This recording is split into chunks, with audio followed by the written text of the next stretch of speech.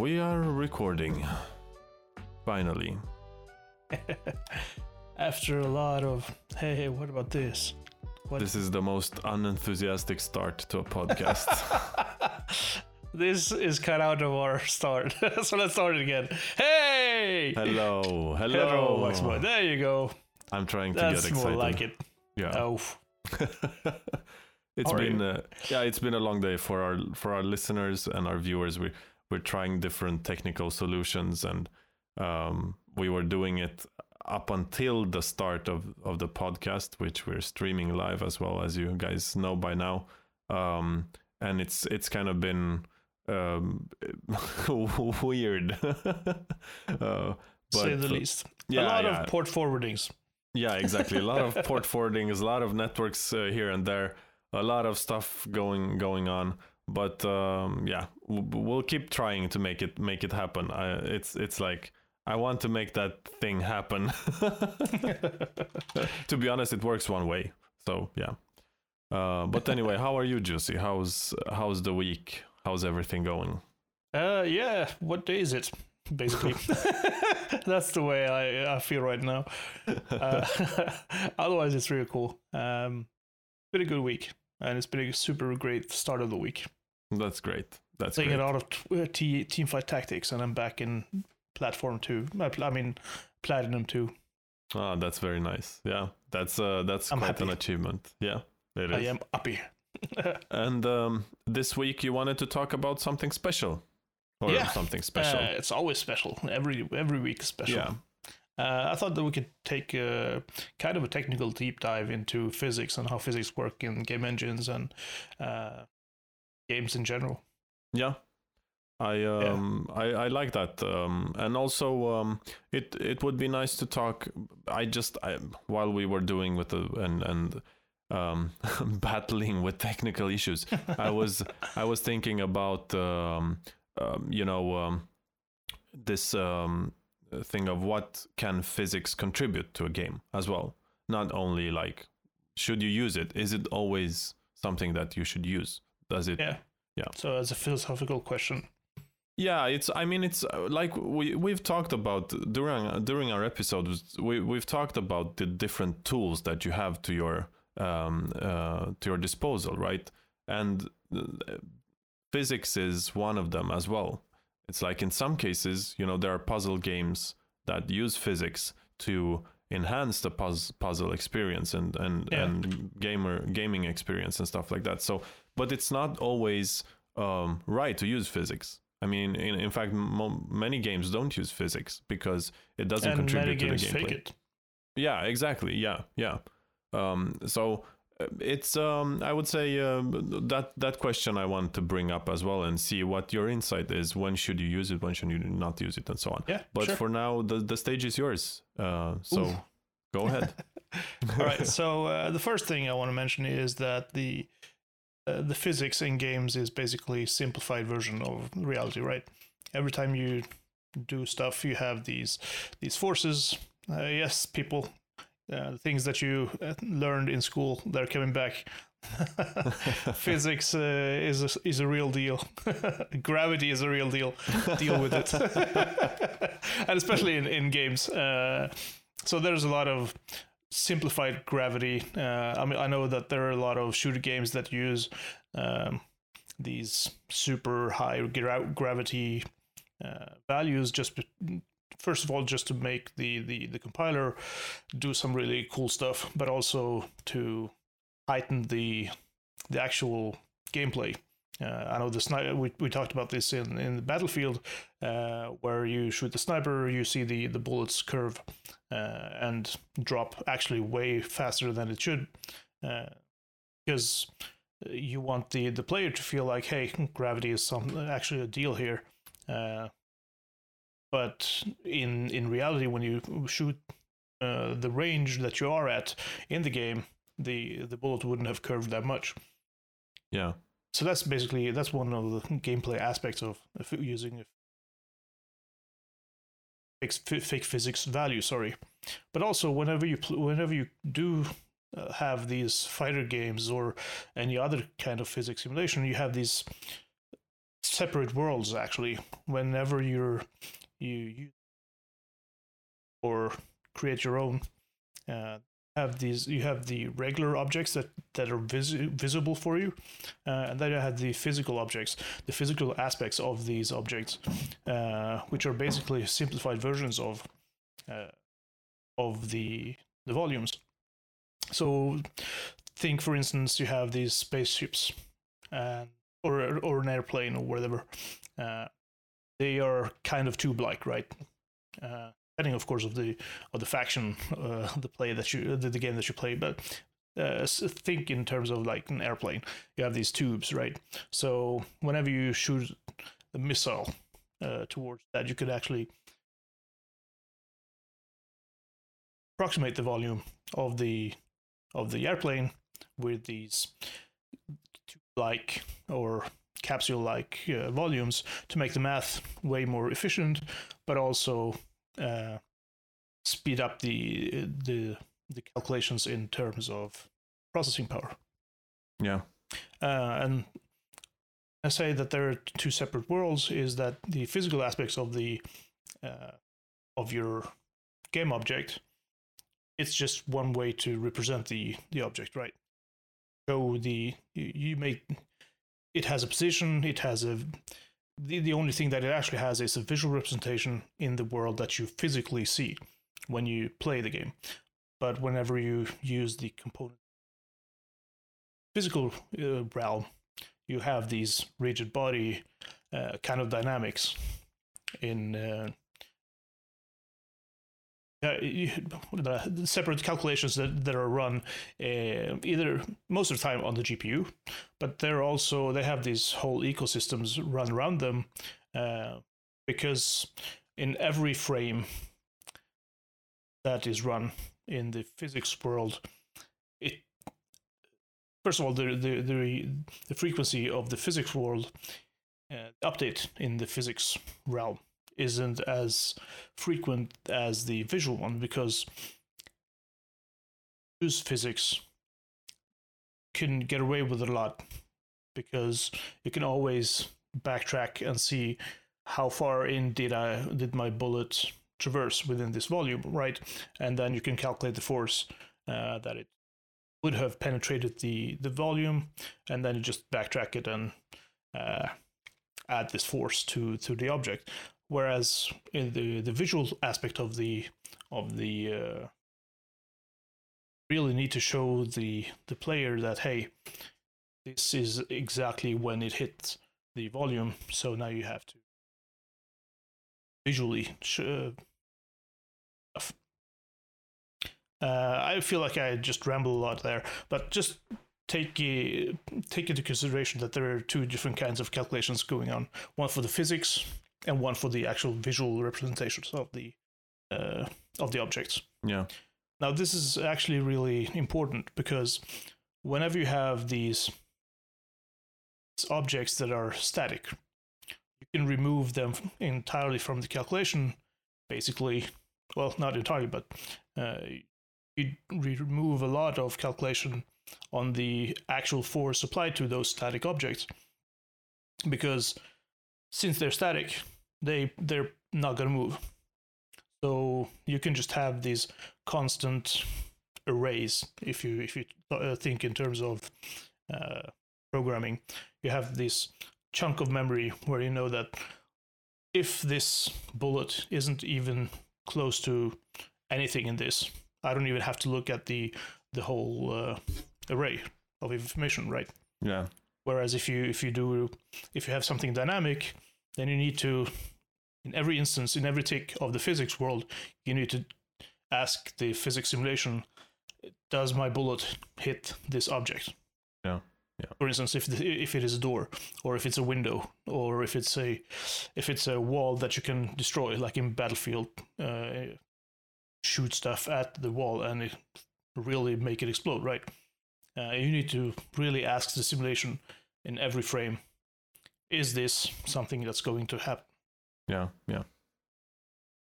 Having two different sets of rigid bodies, ones that are static and ones that are dynamic, basically separates a lot of calculation. And I want to dive into some of the algorithms going on here and some of the real cool stuff. But we can take that later on.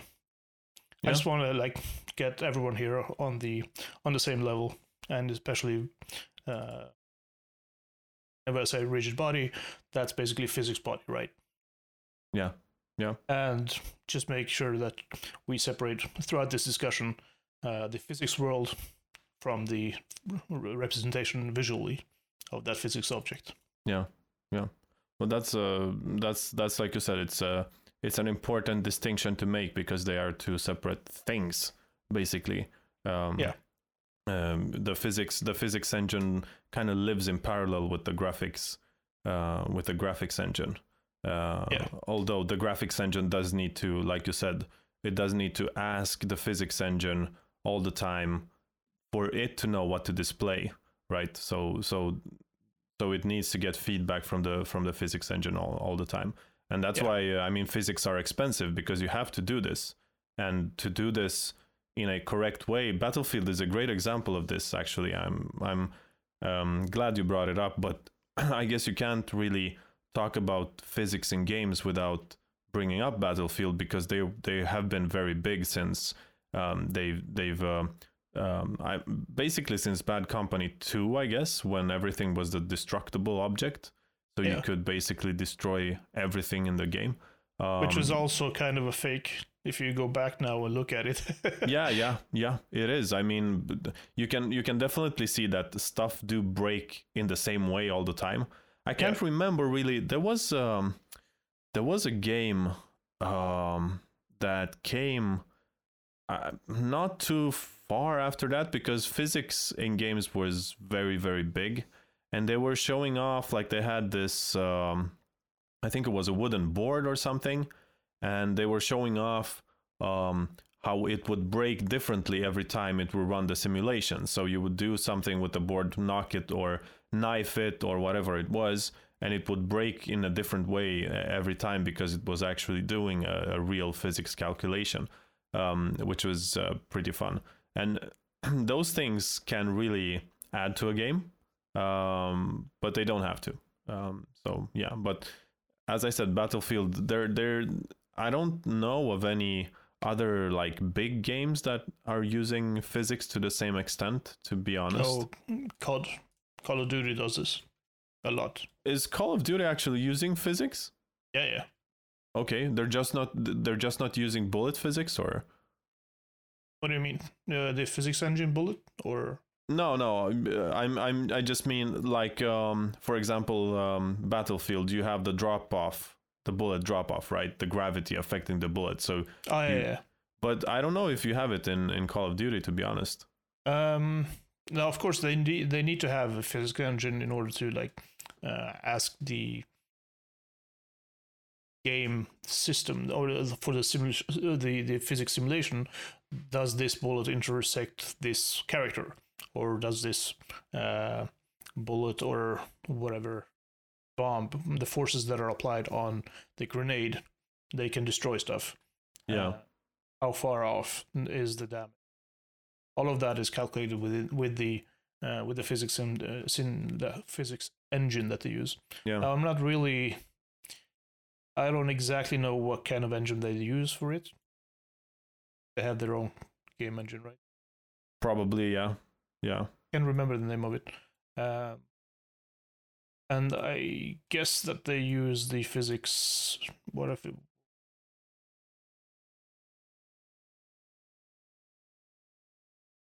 Oh, I can't remember. Anyway, they use a lot of it anyway.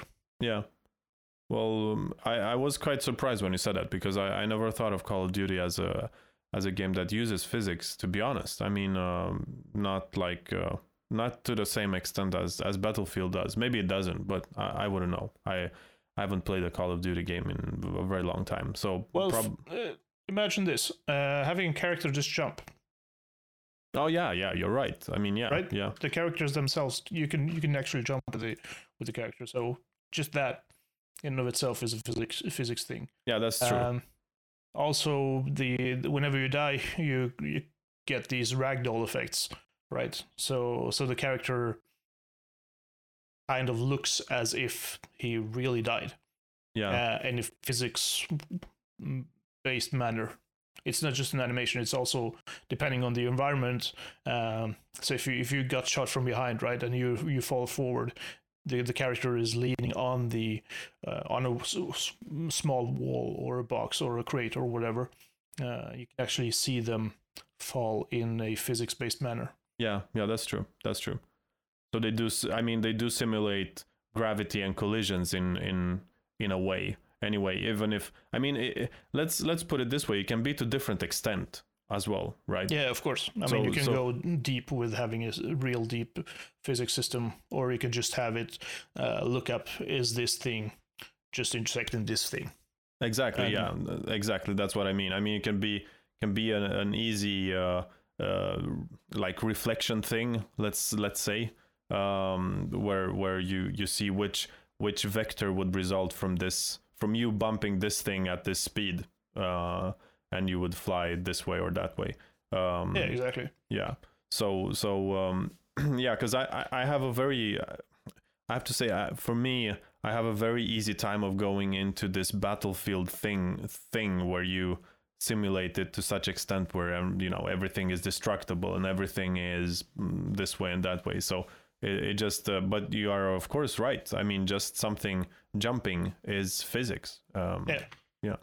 Unless it is faked, right? Yeah. Because you can just have a script say that, hey, if you're above ground, just remove this amount of velocity. I mean, if you look at Super Mario, the 8-bit, the first one, it's pretty obvious that they didn't have real physics there, right?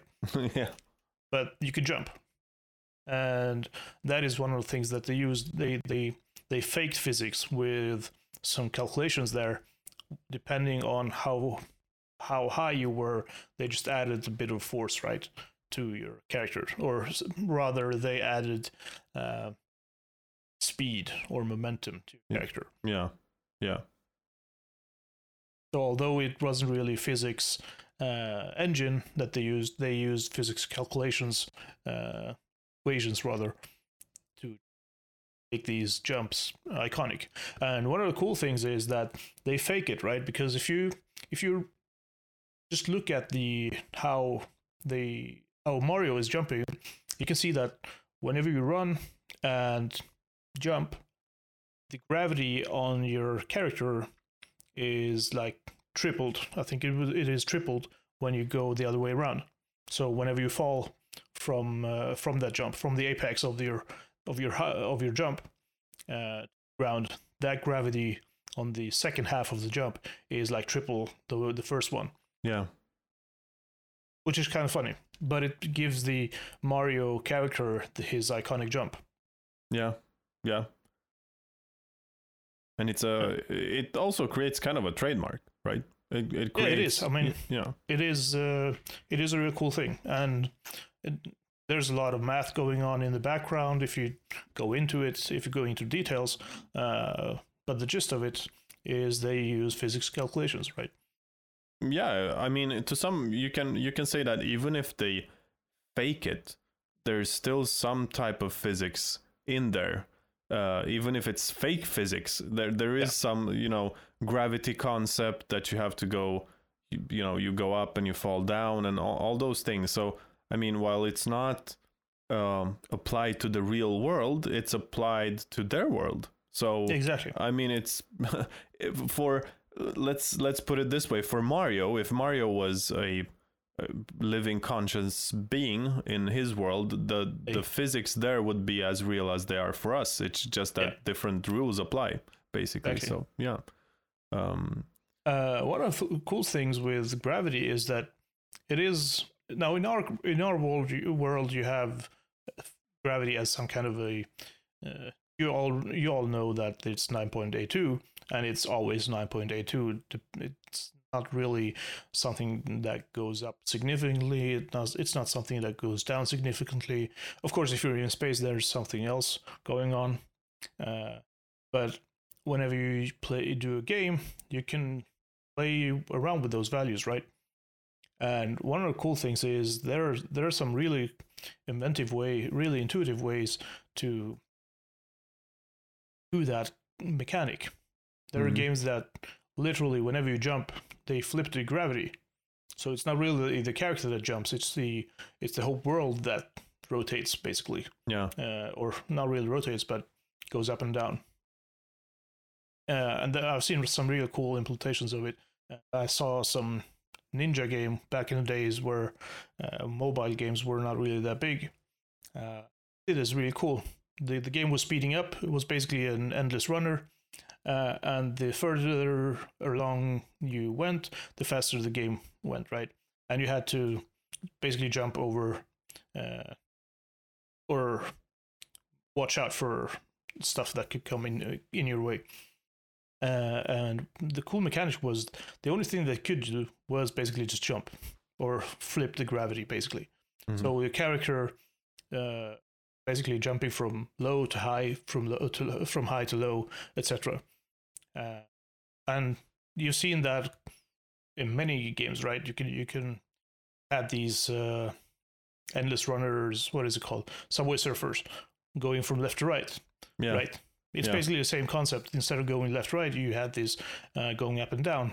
But that gave me as a player some really cool feeling, like I was a real ninja, right? Even though it was really cartoony and childish in its visual aspects, it was really cool because it gave me the opportunity to become a real ninja. Yeah, true. That was really just flipping the gravity up and down, right? Yeah. But there's also a lot of other stuff you could do with one of the coolest mechanics that I've ever is the mechanics of having no friction at all. So you could, whenever you run, you basically lose control of the character, and it just straight goes straight forward until he hits a wall. And there have been a lot of puzzles regarding this with these, run around in a straight line. You're supposed to get from point A to point B. Yeah. Or you need to run into boxes and make the boxes go from one place to another. And the concept of friction is also something that's really cool in terms, but it's really underutilized. I've seen very little of it. Most of the time, it's just an annoying thing because the characters basically just become slower, right? Yeah. So whenever you push a box, you do it really slowly, which is an annoying thing in the long run. Of course, in small bursts, it gives you the feeling that this is a heavy object, right? Although in the physics world, or in that world, that could basically just be one instant, one tick in the physics simulation, without actual physics-based calculations. It's just move this character or move this box and this character with half the width, half the length that he was actually supposed to walk. So it's a really just an if statement, basically. Yeah. And I've used it a lot myself, although it is way cooler if you do it in the animation part. Now I've said you've had two worlds, right? The visual aspect and also the physics aspect. Yep. But there's also a third one. Third one is basically you could say that it's tied into the visual aspect, but it's more somewhere in between, because the physics simulation needs to ask the animation system of bone structure or bone placement, rather. So if you have a character, that character needs to be both present in the physics world in terms of these tubes that I was talking about previously, having velocity, having rotation, having momentum, etc. But it also needs to be in the visual aspect of the game through the animation system, every bone has an impact of the character's movement, right? Yeah, yeah, And also the impact of the actual movement. So this is what is called root motion in an animation. Whenever you have an animation that is not in place, I mean, you can have a running animation, just the loop running left, right, but in place. But you can also have an animation that really explicitly tells the engine, this is how far each step is. yeah, Right. So you can apply forces and velocities and stuff to it. exactly. And the physics aspect of the game engine needs to ask the animation system, hey, where is this bone right now? Right. Yeah, So that's also there are also calculations around that you can do either in the physics world or the animation world, or just using scripts, right? Say, hey, now this character is in a push box state. Set the velocity to 5. yeah, yeah. Makes sense. Yeah. Yeah. So there's a lot of architecture, I would say, in how would you tackle a problem, because you could do it in a lot of different ways, and there are pros and cons with everyone. Artists will probably do the animation thing. Physics or mathematicians would probably do it in the physics simulation, and coders would probably just do an if statement. If you're in this, then yeah, exactly. Yeah, that's I guess that's the most simple way of doing it. Yeah. Yeah. But as you said, I mean, I think physics is a great tool for doing things in a smart way, just because there are so many elements to physics. Like you said, you have gravity, of course, and many games utilize gravity. I mean, a lot of puzzle games use gravity to some extent. To you have to solve certain puzzles using, make this ball go from A to B, and it's maybe gravity based or whatever. Yeah. I mean, they're one of the best or most selling games ever is Angry Birds, right? Yeah, exactly. That is basically just having two forces applied. One where you drag the character backwards and charge the character's speed force, and when you release it, you just add this force to the character. Yeah, and it's super. It's a game that was very. I don't know if it's still that popular. I guess not, but it was very, very popular just because it's a very simple mechanic, right? It's something that you do understand, and because it's that very, very, what should we say, fundamental part of physics, then it becomes very easy to get into. It's not something that requires a tutorial even. It's just because we talked about tutorials, but it's something that you just, you can get into immediately. There's no learning curve required, because we all know, like, if you throw an object, it's gonna go into a bow and land somewhere, depending on how much force you apply to it. So that's a very fundamental thing, and it's very easy to understand. But it's this physics toolbox is very, very wide, because, like you said, I mean, there are things that I didn't even think about, this with friction that you mentioned, which is, I mean, that's a really cool way of adding a certain mechanic to the game by using friction in different ways. And there are a lot of different things about physics where you can where you can make stuff a lot of fun. I know, I play a game which is called Kerbal Space Program, which is basically build your own rockets, and there are a lot of physics applied to that, because it's a more of a simulation game than it is a it's a sandbox game, basically. They have a career mode, and they do have a sandbox mode as well, which is, sandbox is what I mostly run, just because you get unlimited access to parts and stuff. Unlimited power. Yeah. And it's very addictive, to be honest, because this thing of building rockets and trying to understand mechanics and physics. I mean, the whole game is basically built on physics, right? Yeah. Which is it has its kinks. You need to know certain bugs in the game, I would say. But yeah, when you blow up at the launch pad and you don't understand why, auto strut your things, people. Just auto strut them. But yeah, I mean, give them a cheat code. Yeah,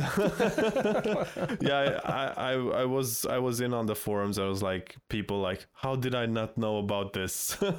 But you know, the whole thing is quite advanced. You can make it as advanced as you want. You can create extremely complicated rockets, go off to space, and then you have to I was studying orbital mechanics charts and all that stuff, if you want to get into that. But it's for a certain type of person, I would say. Just admit it, you just like to play God. No, not. It's, you know, it's fun about the math, right? Because it's a lot of math involved. It's an applied way of using something that is really abstract. And I think many, now I'm just going a bit off topic here, there are a lot of people that are struggling with maths, right? Because of the abstractness of the issue.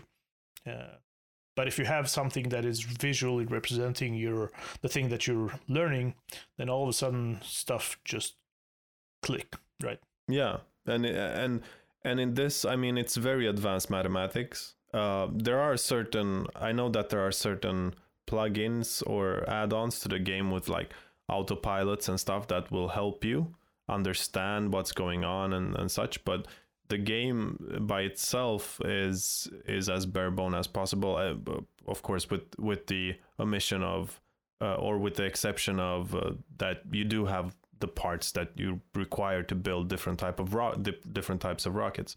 But I do love that game because it's highly addictive, and it kind of makes you read up on the maths involved in that stuff. It's like, oh, that's how it works. Yeah, it makes sense. This makes sense.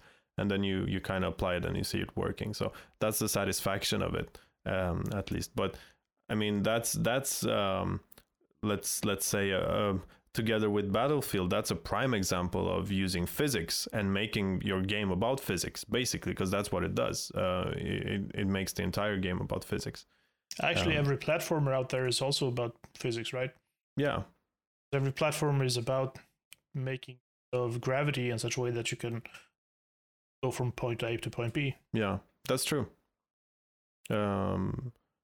Like we said with Mario and different other platform games, where the whole thing is about going or passing obstacles by the user and understanding of the physics that is going on in that world, right? That's what makes, because the player does understand these things. That's why they can how should I say, they can complete different challenges, basically. Yeah, they can make use of it in the best way in order to. Yeah. I wanted to ask you, so in modern game engines like Unity and Unreal and stuff, how much do you get for free, and how much do you have to do yourself in terms of physics? You do get a lot for free, I would say. You get the gravity computations for free, you do get forces for free, you do get frictions for free. At least in Unity. I can't really remember the exact same. You have a rigid body system there as well. You do have the friction, but I'm not really sure exactly how they correspond to each other. So that the physics engine, Unity is changing their physics engine from something that they created internally to a third-party physics engine, which is way more precise, way more performant, and also run in parallel. And I want to touch on something that we did touch on here. One of the problems with physics in games nowadays is that games are physics-based games and online isn't really compatible, because there has been problems with getting the, what is it called, deterministic nature of physics simulations on the local computer over the network to another one. Mm-hmm. Because floating point calculations, which basically is the only go if you're going physics, they are really not deterministic, right? Because you can have one bit flipped somewhere along the way. It's not really exact same output on the other end. Also, whenever you do on two computers, it's not really, don't really get the exact simulation unless it is deterministic, right? Because of frame rate that you can have depending on how fast your CPU is at calculating stuff, what the optimizations, etc., are done to that, depending on the architecture and stuff. So you get a lot of variation on the CPU, on the precision, right? Yeah. So there are packages out there, physics engines that do this deterministically, locally, but nowadays also some of them do this over a network, which is a huge deal. So you can expect physics-based games that are deterministic, which basically means that whenever you shoot a bullet, it will look exactly the same on your computer server as well as the one that gets the bullet received, right? So one of the issues with Valorant nowadays is that on your computer you shoot a bullet, right? But because you have this ping, the bullet on your computer says that, hey, I hit this character, right? But then it travels through the network to the server, and the server says that, yeah, this character actually moved 0.2 inches to right, which makes your bullet miss. Yeah. And it doesn't really register the interaction between the bullet and the character. Yeah. And that's, you get this in FPS games, you get this in a lot of is something that is core to the nature. Yeah. But with this deterministic version of physics, you get, it's a huge deal. Yeah, that is actually a huge deal, because latency, especially multiplayer games, are hard enough to develop as it is because of all these different things. But if you have to add non-deterministic physics to it, then it just makes it at least if the physics part is a very crucial part of the game, then it's gonna be very, very frustrating for players. Because you mentioned Valorant has this tendency of favorizing players with high latency, which is a very frustrating thing for us players. It just becomes a thing where you don't want to play because it's so obvious. Yeah, exactly. Yeah, it really is. So you have to kind of think carefully about those things.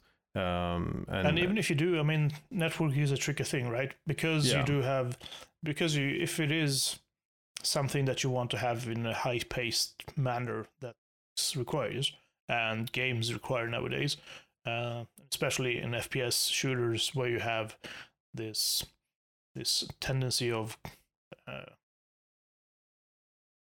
players where you highly super efficient players playing against each other,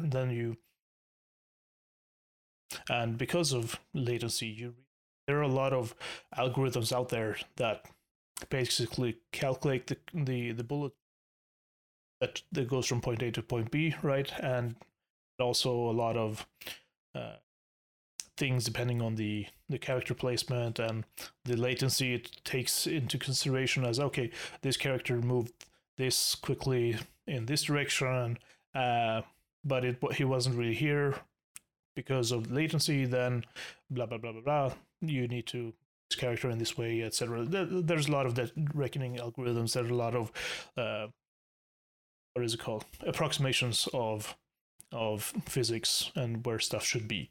Yeah Yeah, I mean, networks are always going to be a problem just because of the nature of geography. How far you are from each other, of course, matters.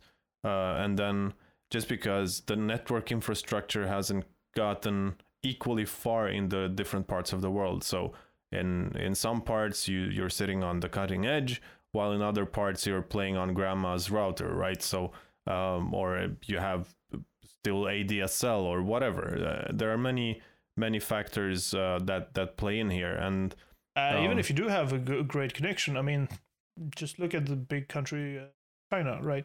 You have these huge firewalls that you're connected, and there are a lot of like places where there are a lot of checkpoints of your traffic, depending on where you're going, if it's actually going through or not, etc.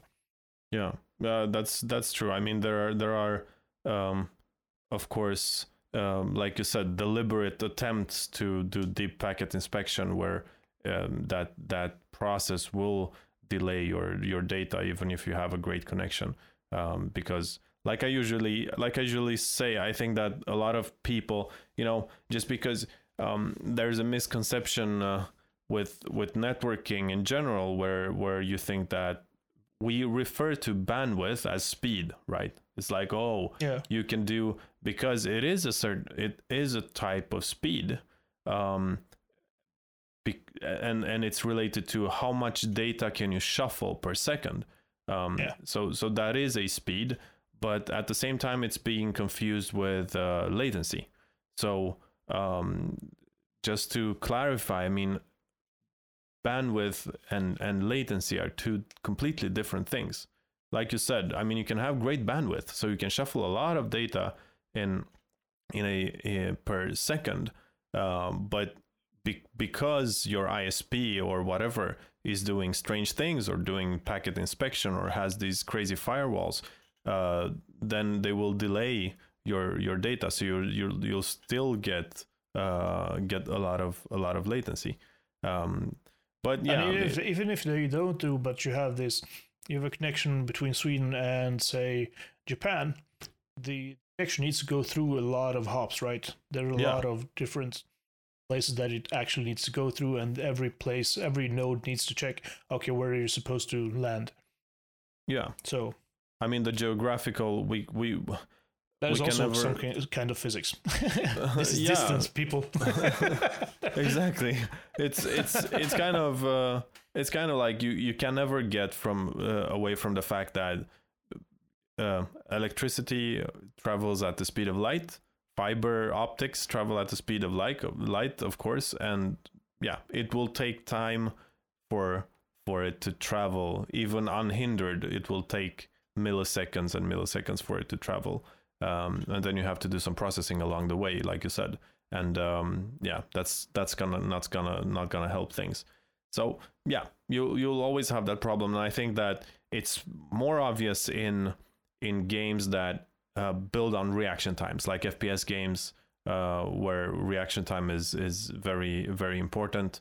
Then it's more obvious there. Other games are not as vulnerable to these types of latency issues. So and if for the most part, physics over the network isn't really an issue, because most of the time maths helps a lot, but also physics is used for things that are done locally on your computer, basically saying they use it for some kind of effects. So it's not really something that is crucial to the game. For instance, if you have, say, Diablo or wherever, you have 4 characters running around, one of them destroys a box, right? How that destruction is really done in detail isn't really something that is important. Yeah. Because all you need to say to the other players is that, hey, player A destroyed this box, destroy this box on your clients as well. Yeah. And then it just plays in the destruction. And even if it does have a destruction physics thing going on, it doesn't really matter if I destroy my box in a certain way and your box is destroyed with planks thrown in a different way, because you would know the difference anyway. Yeah. It's not a crucial thing for the gameplay, right? It's still just a mechanic. It's still just an instruction to the physics system. Do this. Yeah, you're absolutely right. I mean, you have to kind of pick your battles. And to be honest, I mean, if you're playing on two different computers, you're not in the same room. You're playing online. You won't even know that the box was destroyed in a different way on your computer, because it's just such a subtle thing that nobody would care about that, unless you make it like the box explodes on your computer and fills the entire screen with stuff, and then on the other guy's computer it does nothing. Then it's obviously going to be something like, if you and I were playing, I would say, really, Juice, cool, did you see that game? Yeah. It's like, that would be a super cool game, having two different things going on. So both of us are like adventurers, right? Now I'm just thinking out loud right now. We're both adventurers. We're both in this world, like in Diablo, kind of a demonic hybrid human thing, where monsters are just running around, right? So in one way, I throw a grenade on the monster and he's like, what? He's like explodes something, and there's a lot of camera shakes and stuff. And then the other one is just That's the only sound that it makes, and the character just throws down and dies because of a heart attack or something. Yeah, well, that's what I mean. Unless there's a drastic difference in experience, that would be so cool. Yeah, because usually, I mean, if you're sitting in Discord playing with somebody and they destroy a box and it explodes, it makes this massive explosion, and on their screen it just destroys like a normal box, then of course you're gonna say, whoa, what was that? And the other player is gonna be something like, well, what do you mean? I just destroyed the box, but it exploded. And then you can talk about it. And but that would be real cool. Yeah, subtle things that are different between two versions of the same game. Yeah, I mean, I've been thinking about this thing where if you're two adventurers, one might be playing a horror game without knowing it, and the other one might play an RPG game without knowing it, but they're playing together, because things are happening in different ways. With like you hear scary sounds and stuff following you around, while the other player is just running around and minding their own business. Can call it mental paranoia. Game you have this small doll, right, falling along, hey daddy, I like you daddy, come here daddy, give me a hug. and then the other one, you have these, what is it, like a spy or something in a real suit with these hey, or a drag queen or some kind of like really something that is really different from the physics. I mean, the at least very different from what you see, right? It would be so awesome. Like you're being followed by something, and the game just spawns these crazy sounds that the other person is not hearing. So you just randomize what type of game you're playing together online. So one player is playing one type of game and the other, and then it could be a cool mechanic to have, and maybe you could combine the two. So the other player kind of you have to describe for the other player what's going on so they can help you, and they get different hints. That would be a cool game. I would play that. But so let's just go back to physics aspects of games, right? Yeah. We talked about something that we really haven't touched on previously, and that is sound, right? Sound themselves are also physics things. Yeah. And there are actually a lot of audio engines out there that make stuff physically correct in terms of what you hear, right? We talked about this in the first episode where you had the Unreal Engine, this new audio feature that they came with the volumetrics and stuff. Yeah. And I'm really looking forward to that part in terms of audio. The problem that I see with it is that our TVs and our sound systems aren't really made for that kind of a game right now. But who knows? in the future, where sound systems will be able to produce this volumetric thing. Although you do have surround systems, they're still just the same. It's the same audio signal with 5 different or 7 different channels that go into different hardwares, right? Yeah. That are produced differently, that produce slightly different signals out. Yeah. Now, what I'm talking about is actually having something that produces a signal that makes you feel as if you were in that location from all angles, 5 or 7 angles. Yeah. Well, like you said, Unreal, they made a big deal out of this when they launched, or a big deal. I mean, it was a part of their demo that they had been recording sources and could play, let's say, physically correct sounds depending on the environment you were in. And like you're saying, I mean, if I'm looking at my TV, it's not really built for that. Most speakers in TVs, and even most headsets that you buy are not really built to play that type of sources. I think there will be a difference, but I think there will be in the future. But yeah, I think that on some devices it will be more annoying because they can't really replicate the source correctly. So it will just be more annoying than it is given. I think they thought of it. So they probably have these transfer functions that transfer something from one dimensional signal into one signal. Yeah, maybe they did. Maybe they did think about it. It's right now it's hard to say because Unreal Engine 5 is not out yet, but and how that would play. But you have to realize that most people don't use high quality audio equipment. One, exactly. Because it's expensive, and second, they don't have any reason to do so. They can find pretty good audio stuff online that for some good money, and there's no reason to have, like I have, studio graded headphones, but that's because I'm mixing the podcast and I want to have as high quality as possible for our podcast.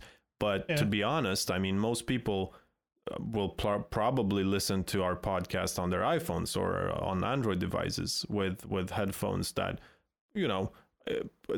where they wouldn't hear the difference if we lower the quality some. But I don't want to do that, so for me it matters. But that's how it is. So yeah, I would say you could basically have audio hardware that could make this happen, but it's very, very expensive. And I think that it's more expensive than people are willing to pay. At least most of the people. Time will tell. Yeah. There's one thing that I want to touch on here before the time runs out, and that's with the physical aspects of a sound wave, right? Because sound is a wave, it has a velocity, it has frequency, it has force, and that force can actually be applied to stuff, right? Yeah. That's how microphones work, basically. Exactly. Talking to a microphone, that force is basically transformed into electric signals, and that's what gets recorded. So there are a lot of things that I want to see games that make use of a microphone in a cool way. I haven't seen that. I know that the PlayStation 4 controller has this microphone thing. The Switch has a microphone. Yeah. The Xbox has a microphone in the controller. But I haven't really seen any real use of the games, of the microphones, except for chats, right? Yeah. I want to see. I know that there is. I think Zelda did it for one game, where they had this. There was a puzzle where you had to blow into the microphone. Mm-hmm. Scare a character, I think it was, which was really cool. I mean, imagine having a puzzle game where you had to say stuff into the microphone in a certain way instead of typing 1 3 4 7 on the screen to unlock a code for something. You actually had to say it into the microphone, like real sound, real voice activation stuff in sci-fi kind of a fashion. Yeah, that would be really cool to see. Yeah, I would really want to see physics used in that way, where you have audio as something core game, not only as a thing that you have in the background, which is feedback stuff, but real audio where you actually do stuff with the voice. Yeah, I agree. It was one of the coolest games I played, which is an old one for the PS2 actually, is SOCOM. In SOCOM, you could give voice commands. You had a squad of 4 people, or your total 4, so you had this 3 other guys, AI guys with you. And there were actually voice commands that you could give them. And you when you bought the game, you got this SOCOM headset, which you plugged into I think it was into the PS2 in some way. I can't really remember how, but and you could you could assign a button to press, and then you could give commands to your squads, and that was pretty awesome. I mean, it was saving you such amounts of time. Of course, it was a more expensive game because you were getting this whole headset thing and all that. But today, everybody has, I don't want to say everybody, okay, but most people do have a headset because they're playing online and chatting with friends on Discord or Skype or whatever. So it's not a problem of not having the audio stuff. It could be very cool to say, like you said, a puzzle game where you have to say stuff, or a puzzle game where you have to whistle and then you have to follow the echo to solve, different riddles. There are many things that you can do with sound, basically. And one of the things that you just said there, whistling, this is one of the ideas that I got from a child's what is it called? Child program. Okay. It was basically a TV show, a children's TV show. Oh yeah, okay. It was called the Santa's something, which I watched with my small kids, right? Yeah. And one of the things that they had there were bubbles that were Santa was inventing these new toys with bubbles that couldn't burst unless you were whistling Jingle Bells. Okay, yeah. Now, imagine having that into a game, right? So you have these enemies that are bubbles that you really can't. It's not up to you to destroy them. It's not really a game where you use swords or stuff, but it's more of a children's kind of a puzzle game where you should see the exact note that you should whistle or something, and then all of a sudden you burst that button, right? You can even see that being implemented into Dance Dance Revolution kind of games, right? Yeah. Where instead of hop left and right, you can whistle in the right tone or SingStar. Exactly. Yeah. I mean, SingStar is probably one of the only games where I've seen sound being used in such an extensive way, and that's because it's a singing game.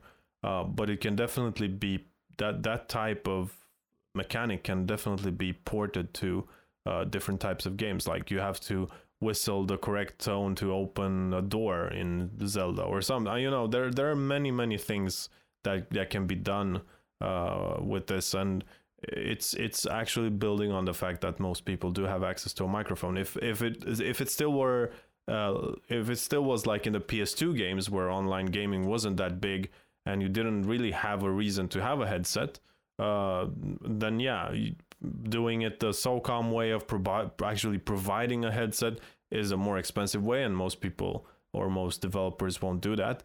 But nowadays, when everybody has access to the technology, there's no reason to not to. And there might be games. I mean, we don't know because we don't know all the games in the world. There might be games out there that. What, you don't? Yeah, sorry. I do.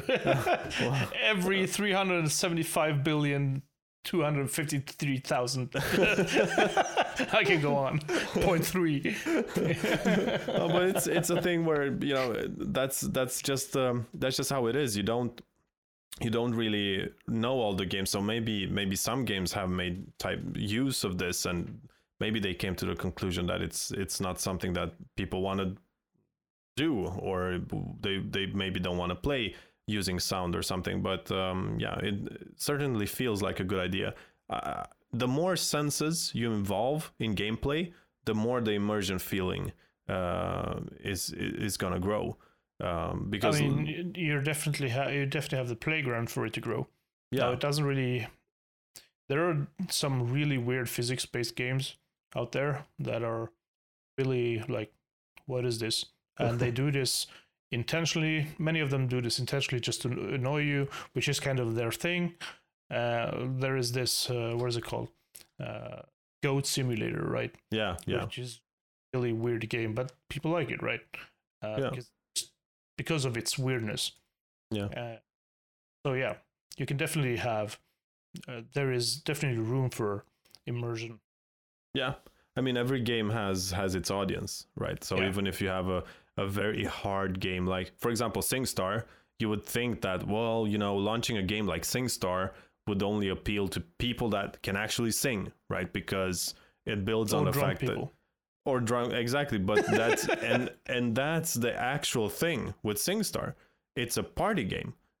People get drunk. They get you get braver when you're drunk. So it's like it doesn't really matter if you make a fool of yourself or not, because everybody else is drunk and nobody's gonna remember that anyway. So it kind of builds on that premise, right? They did make that game with a certain thought in mind. So there is definitely room for stuff there to evolve in the sound department of games. Yeah, and with that, we should probably cut off the feed, right? Yeah. I think we've passed the hour mark, and we can talk about this forever because the physics in games is really. You asked the question in the beginning, by the way. Should you use it in every game? Yeah. And my answer to that is no. Yeah. Definitely strive to have some kind of physics-based stuff because it's more fun. People have a tendency to explore more if they have physics-based world where they can act. Just think in terms of Angry Birds. Yeah. There was no real tutorial there because the first thing that you do was just meh. Yeah. Oh, okay, he flew this far. Same thing in VR games. The first thing that you do in VR is you pick up something and you drop it or throw it up and see what happens, right? Yeah. That's basically what babies do. Whenever babies grow tiny steps. yeah, but that's true. Yeah, that's exactly how it is. They really do like explore the world first before they interact with it. And so my answer to that question is if you have the ability to provide physics in your game, then you should definitely do it if you could provide a playground for it. Yeah, for people to explore their own skills and their own patience. Yeah, it's like with every other tool, like we said, it has its purpose, and it should be used with moderation where applicable, basically. So yeah. Well, great. Then we can end it with this, and thank you, Jussi, for the insight. Thank you very much. Thank you. And thank you to our listeners, by the way. So I guess we can end it there and say have a nice week and thank you for listening. Thank you, Jussi. Bye-bye. Bye-bye.